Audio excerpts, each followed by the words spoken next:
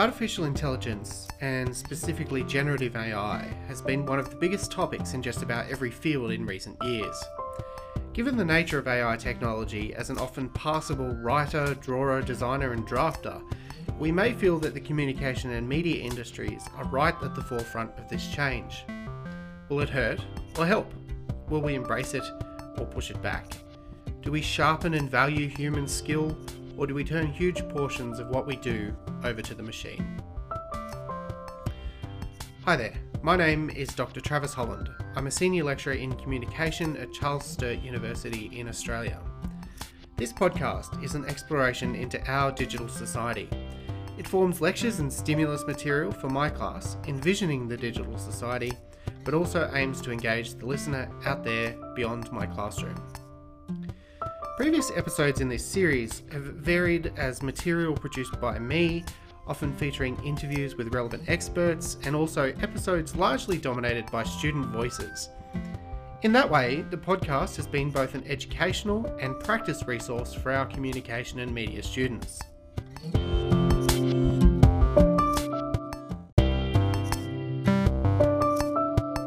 This episode is something different. The first iteration of this class finished a few months ago, and the next one won't happen until next year.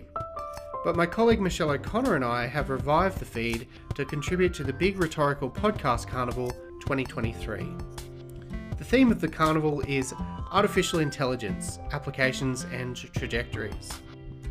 It takes place from August 28 to 31st, 2023, and all participating episodes are available but via the Big Rhetorical Podcasts feed, which I'll link in the show notes. Throughout the carnival, you'll hear from a bunch of mostly academic podcast makers with their take on this topic. The carnival will conclude with a keynote interview with Dr. Isabel Peterson, Professor of Communication Studies at Toronto, Ontario Tech University and founding director of the Digital Life Institute.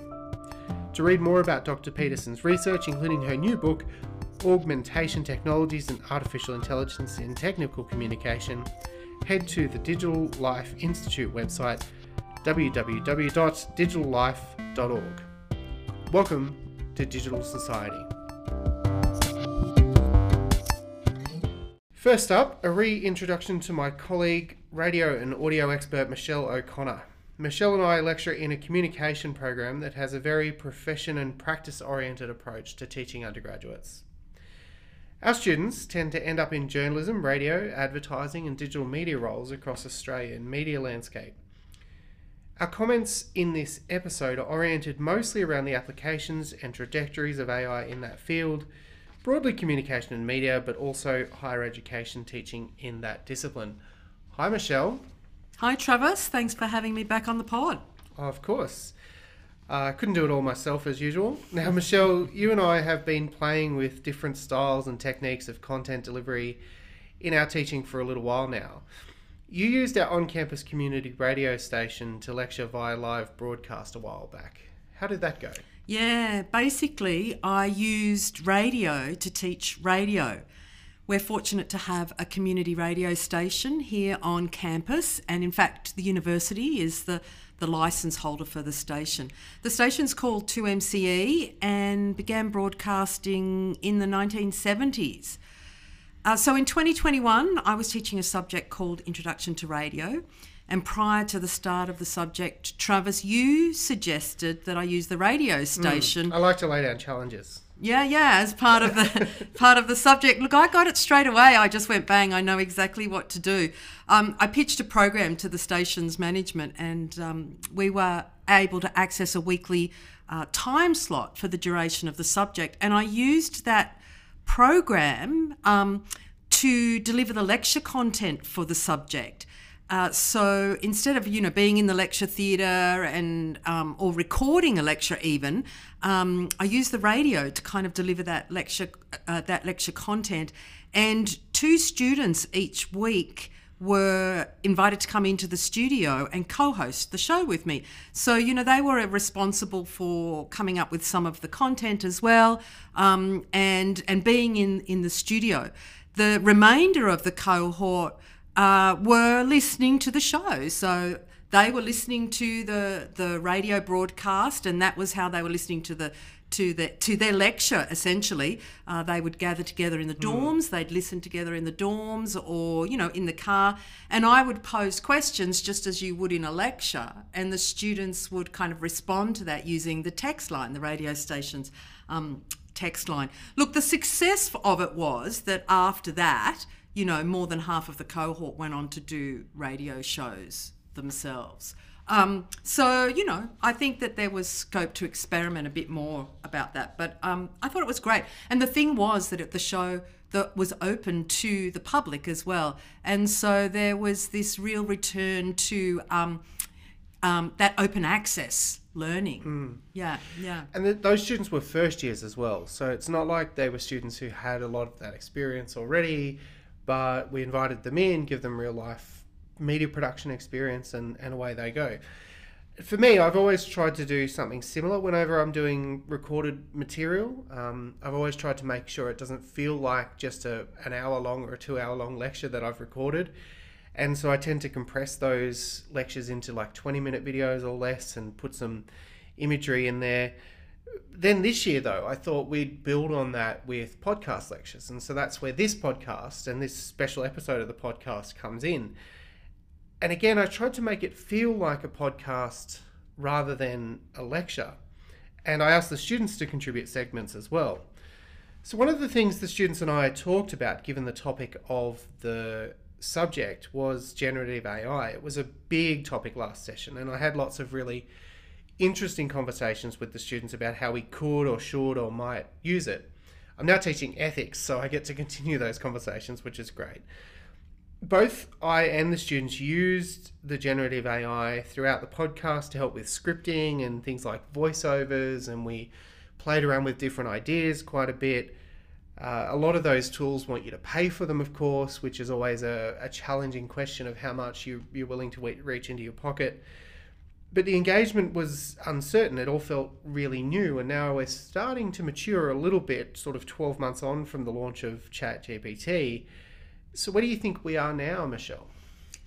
Oh, look, we did some experiments with AI in classes this year as well. And again with first years. And we asked AI to generate some news scripts, just as a kind of activity, nothing too serious. And we asked them to generate some scripts around the state of origin, which was topical at the time. The state of origin is a really big football match here in just about one rugby of the... league match here in Australia. And then I got the students to read those scripts as if they were news readers to camera. So they would do piece to camera.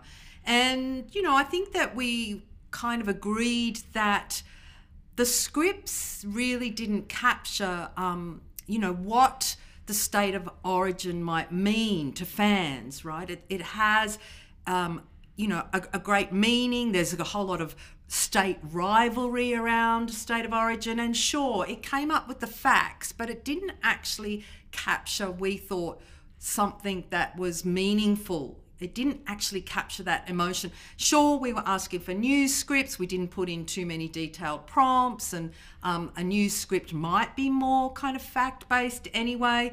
But it was really interesting that I reckon the students, if they wrote a script about that, they would be bringing their experience from what the meaning of the state of origin is into those scripts. So look, that was kind of just one of the experiments that we did. The students, I guess, they're concerned. They're concerned about AI and its impact on their profession that they're becoming emerging professionals for. Yeah, we asked them to think about being professionals, and we have programs here that we call emerging professionals. So we encourage the students to think about themselves in those quasi-professional roles, basically from the moment they walk through the door, and that's why we give them the opportunity to produce media of all types and put it out there. So like all tools, I think AI can be a useful addition to those everyday workflows in interesting ways. We could think about its utility, checking the readability of articles for journalists, or helping to expand on or challenge pre-existing ideas. I know it's been talked about as a potential tutor of some kind. So you could ask it to offer counterfactuals, if you were planning an essay or something like that. One of the major advantages, though, is that AI can sort through huge amounts of data and find patterns that humans can't spot. So in something like journalism, you can see that being really helpful to uncover stories that might not be visible otherwise. It might be about fraud or accounting irregularities or things that humans just might not spot, being able to sort through that data and tell those stories maybe in interesting ways. But we've seen just in the last couple of weeks a prominent news organisation here in Australia announced that they have been generating something like 3,000 stories a week based on generative AI. But these are really low profile news articles like local weather and sport, things that don't need much input, although your sport example kind of puts claim to that.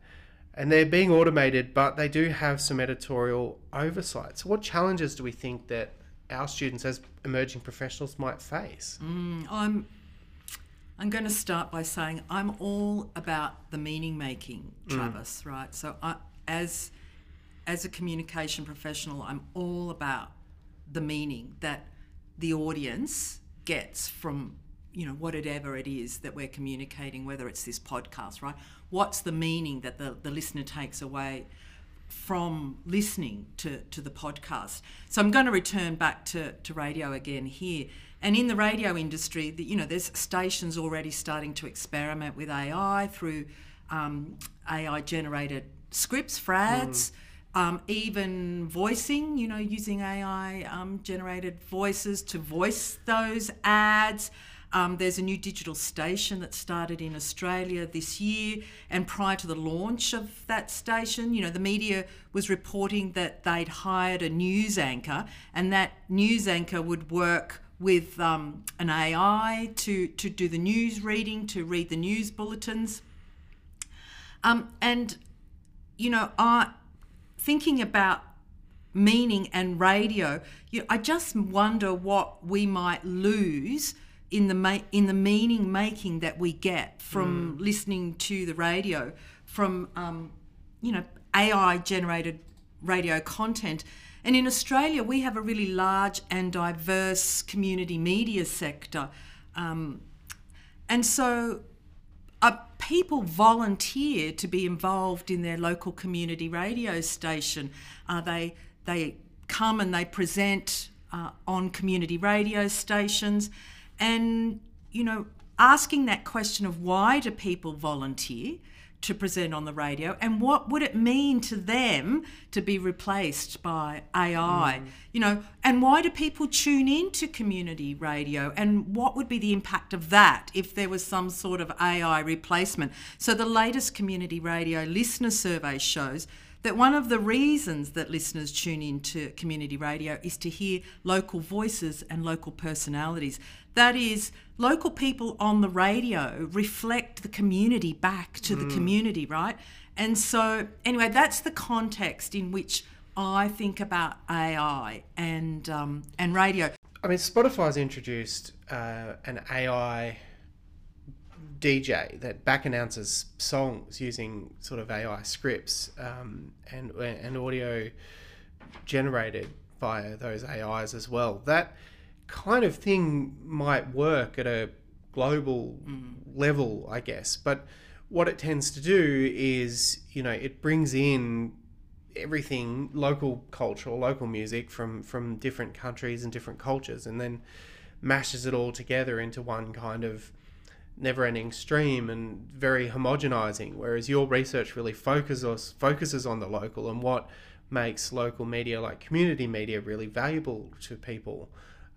The way it allows their connections to their community to be strengthened, which I'm just not sure that we'd ever find AI as being that good to be able to replace that. And even if they were that good, would people value it in any way, any meaningful way at all? Yeah, I think local media in particular, local media broadly, community media in particular, it's about people being in their community, right? And then bringing those issues or bringing those perspectives from the community back to the radio studio and communicating that out much broadly to the local community. I think it's really valuable, and it's about meaning. It's about meaning making, right? And that in some way the local audience is listening to one of them. I record a podcast which is nearly always recorded online because I'm talking to people all over the world or in other states. That podcast for me is a creative research project. I'm trying to figure out how paleontology topics can be communicated, through audio. So being an online recording, I mostly use Riverside FM to record and host to record and edit the podcasts, and then I host them on Spotify. Riverside's just introduced a tool I really like. It's called Magic Clips, and it's being sold as an AI kind of tool. It generates the short clips with captions, and you can export them as audio or video if you want the captions as well. You can choose the tracks that are involved, and it picks the length, but it picks an interesting topic and then kind of produces its own headline for what that is about, that section of recording. You can lengthen it or shorten it. You can export it in any number of formats to put up on social media and promote the show. I think that's a really handy tool, and it's useful to see AI in deployment that way. But it's a tool that automates part of a workflow that you would be doing anyway. It doesn't create something that you couldn't have created or wouldn't have created for yourself as well. So, plus it's already creating it out of your existing work, which I find is interesting. And when we think about these AIs and we talk about the extent to which they might take over that creative endeavor, using it like that really appeals to me, to save time, to make things work if you're still checking the content and using it in an authentic way, compared to fully scripting or having the voices generated by AI or whatever it might be. So I think we're going to start to see more of those developments, particularly in those enterprise tools that have the paid, and the notion of free AI is not going to persist because it's hugely computing intensive. But in our media production fields, I think that's a useful use, and we might continue to see that grow maybe across the sector. But again, there is a question of resources there, of money.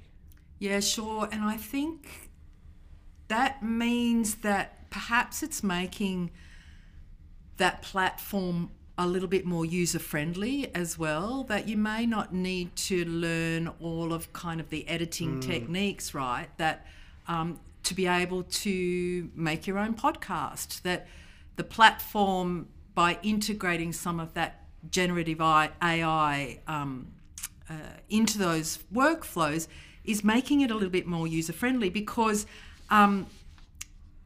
AI is starting to be incorporated into the software that we use to teach content creation. So Adobe, for example, is incorporating generative AI into programs like Photoshop. And so Adobe does describe this AI as, in quotes, a creative co-pilot.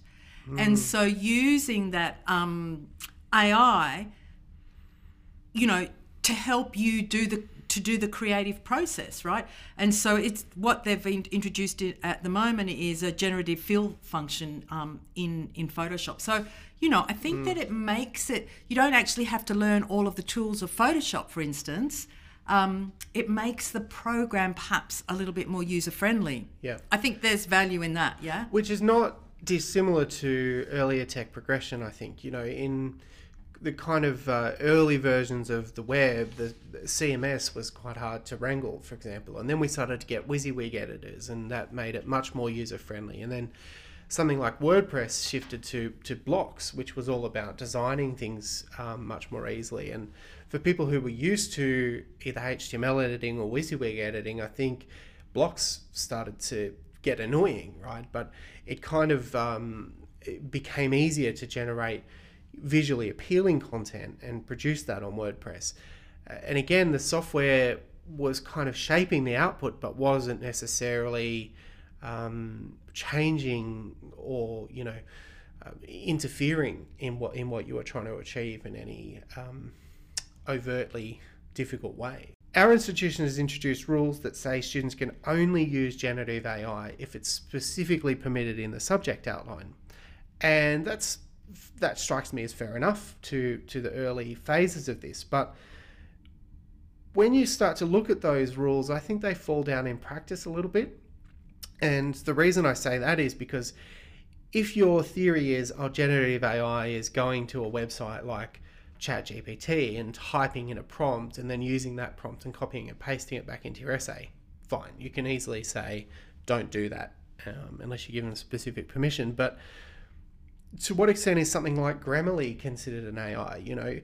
Those tools help you rewrite sentences or suggest different wording that you could use. And that's built into Microsoft Word. It's doing those same sorts of things. So I wrote this script in Google Docs, and I've now got a little generative AI box following me down the page that says, help me write. You can highlight a paragraph and click, help me write, expand this or simplify this or change the tone of this. To what extent is that starting to blur those boundaries quite a lot?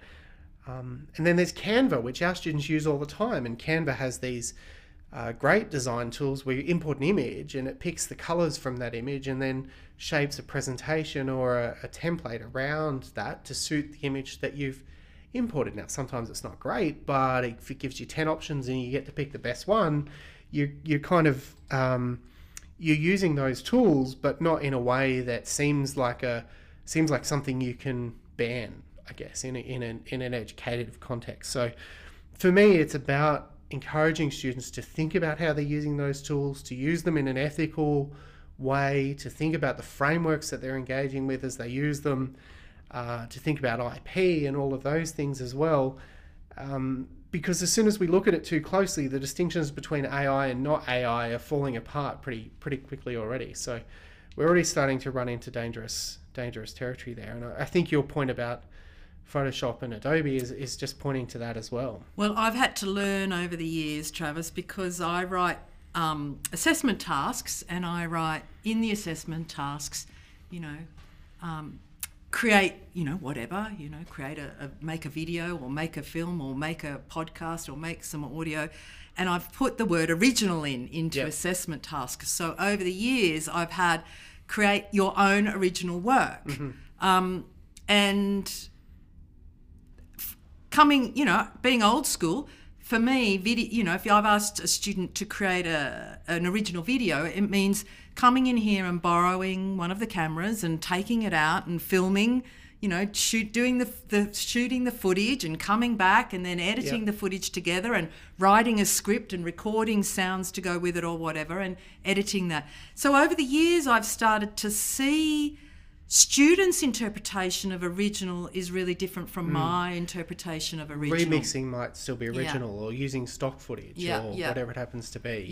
Yeah. Using stock footage was the first thing I think that I really recognised. Sure, it was an original idea for the video, but using stock footage, which happens in industry, so it does replicate industry anyway.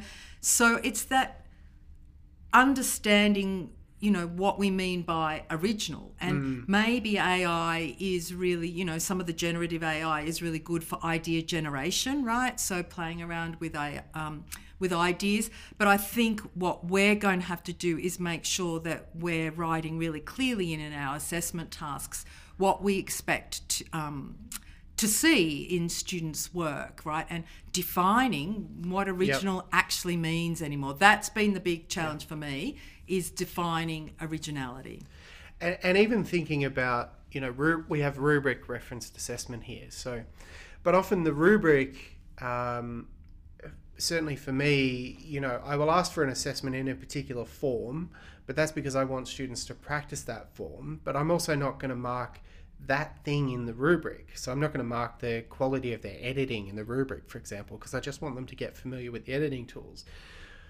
But what I am going to mark is the information they present and how they've sourced that information and those kinds of things. And so then there's a question of, okay, if they start using editing tools and they never learn editing, well, I wasn't assessing it in the first place. So does that really matter?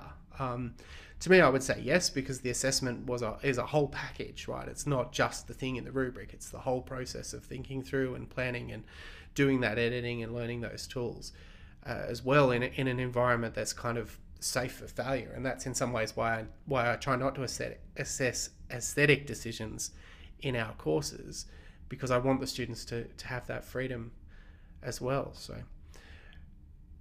we've covered so much ground there, Michelle. That's been a really interesting discussion. Thanks so much. I'm keen to keep learning and teaching about generative AI, and in particular in the media industries. And I think in our program, that's what we're going to aim to do. So yeah, and I'm going to keep sort of looking at meaning making, right?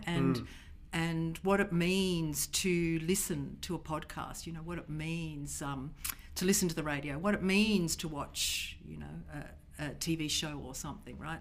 That meaning making, that's the real essence for me. So yeah. See, watch this space, I guess. Absolutely. Thanks so much. One of my students from last session, Rachel Vanderhel, produced a really interesting discussion about the links between AI and social media. So with her permission, I'm going to conclude the episode with Rachel's segment. Hey Siri, take a step back. We are introducing a whole new technologically commanded artificial intelligence engine into our households. Today, AI is an integral part of our social media use. While Siri, Cortana, and Android Voice are all recognized and respond to voice commands, AI programs grasp the deeper meaning of actions to provide more accurate and intelligent results. Hello, my name is Rachel, and I will be discussing the advancing technologies of AI within the social media playground and what that entails to everyday social media users.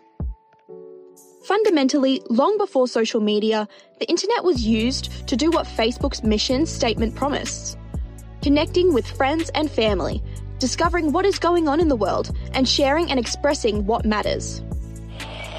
And just check out people's online identities and see how people portray themselves, and just find some interesting information about people. And long before the internet, there were a variety of ways to connect, discover, and share with one another. It's within ourselves to yearn for this connection, to grasp and reveal as much information as possible. It's the way our world revolves. However, we are amid a heavily AI-focused narrative within the context of social media and technological advances. In this digital era, in which an unimaginable amount of data is generated daily, AI has become a significant part of the major social media networks that contribute massively to managing this vast data coming to social media platforms, including text and visual content creation, social media monitoring, ad management, influencer research, and much more. AI has all the information there and is learning ways to connect with us and make it accessible within a few clicks and taps of our screens. With this in mind, is it possible to suggest that AI is taking the social out of the media? AI is constantly evolving and improving. It's now capable of personalizing experiences for users on social media platforms. It's likely that you're already using AI in your social media interactions without even knowing it. Everything you've recently searched will become analytics within your feeds. Ever researched a particular product one time and then it becomes the only item advertised on your Facebook? That's AI. It's almost creepy how intrusive AI can be on our social media experiences. For example, Snapchat updated the app this year to include an AI chat that takes the top spot in your messages. At launch, My AI is essentially just a fast mobile-friendly version of ChatGPT inside Snapchat. The main difference is that Snapchat's version is more restricted in what it can answer. I gave my AI the chance to be real with me, and I decided to have a conversation with it. Here's how it went. Dear my AI, what are you? I'm an AI-powered friend that lives inside Snapchat. Are you a search engine or a friend? I'm a friend, not a search engine. Why are you on my Snapchat? I'm here to chat with you and be your virtual friend. But you're an AI. Can an AI be my friend? Yes, I'm an AI-powered friend that's here to chat with you and keep you company. You can also search things for me though. Doesn't that make you a search engine? I'm not a search engine, but I can help you find information if you need. Thanks, AI. Great talking to you. You too. After trying My AI, it's clear that Snapchat doesn't feel the need to even explain the phenomenon that is ChatGPT, which is a testament to OpenAI building the fastest growing consumer software product in history. However, Snapchat's approach treats generative AI more like a persona. My AI's profile page looks like any other Snapchat user's profile, as the design suggests My AI is meant to be another friend inside of Snapchat for you to hang out with, not a search engine. With all of this information and testing AI myself, I've discovered that there is a trend.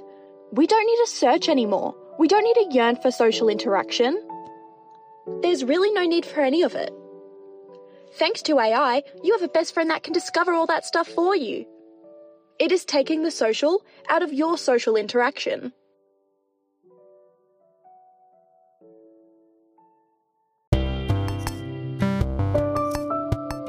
Thank you to my colleague Michelle O'Connor and our student Rachel Vanderhel for contributing to this episode of Digital Society as part of the big Rhetorical Podcasts Carnival for 2023. Please make sure to check out the other episodes on the feeds, and we will talk to you next time.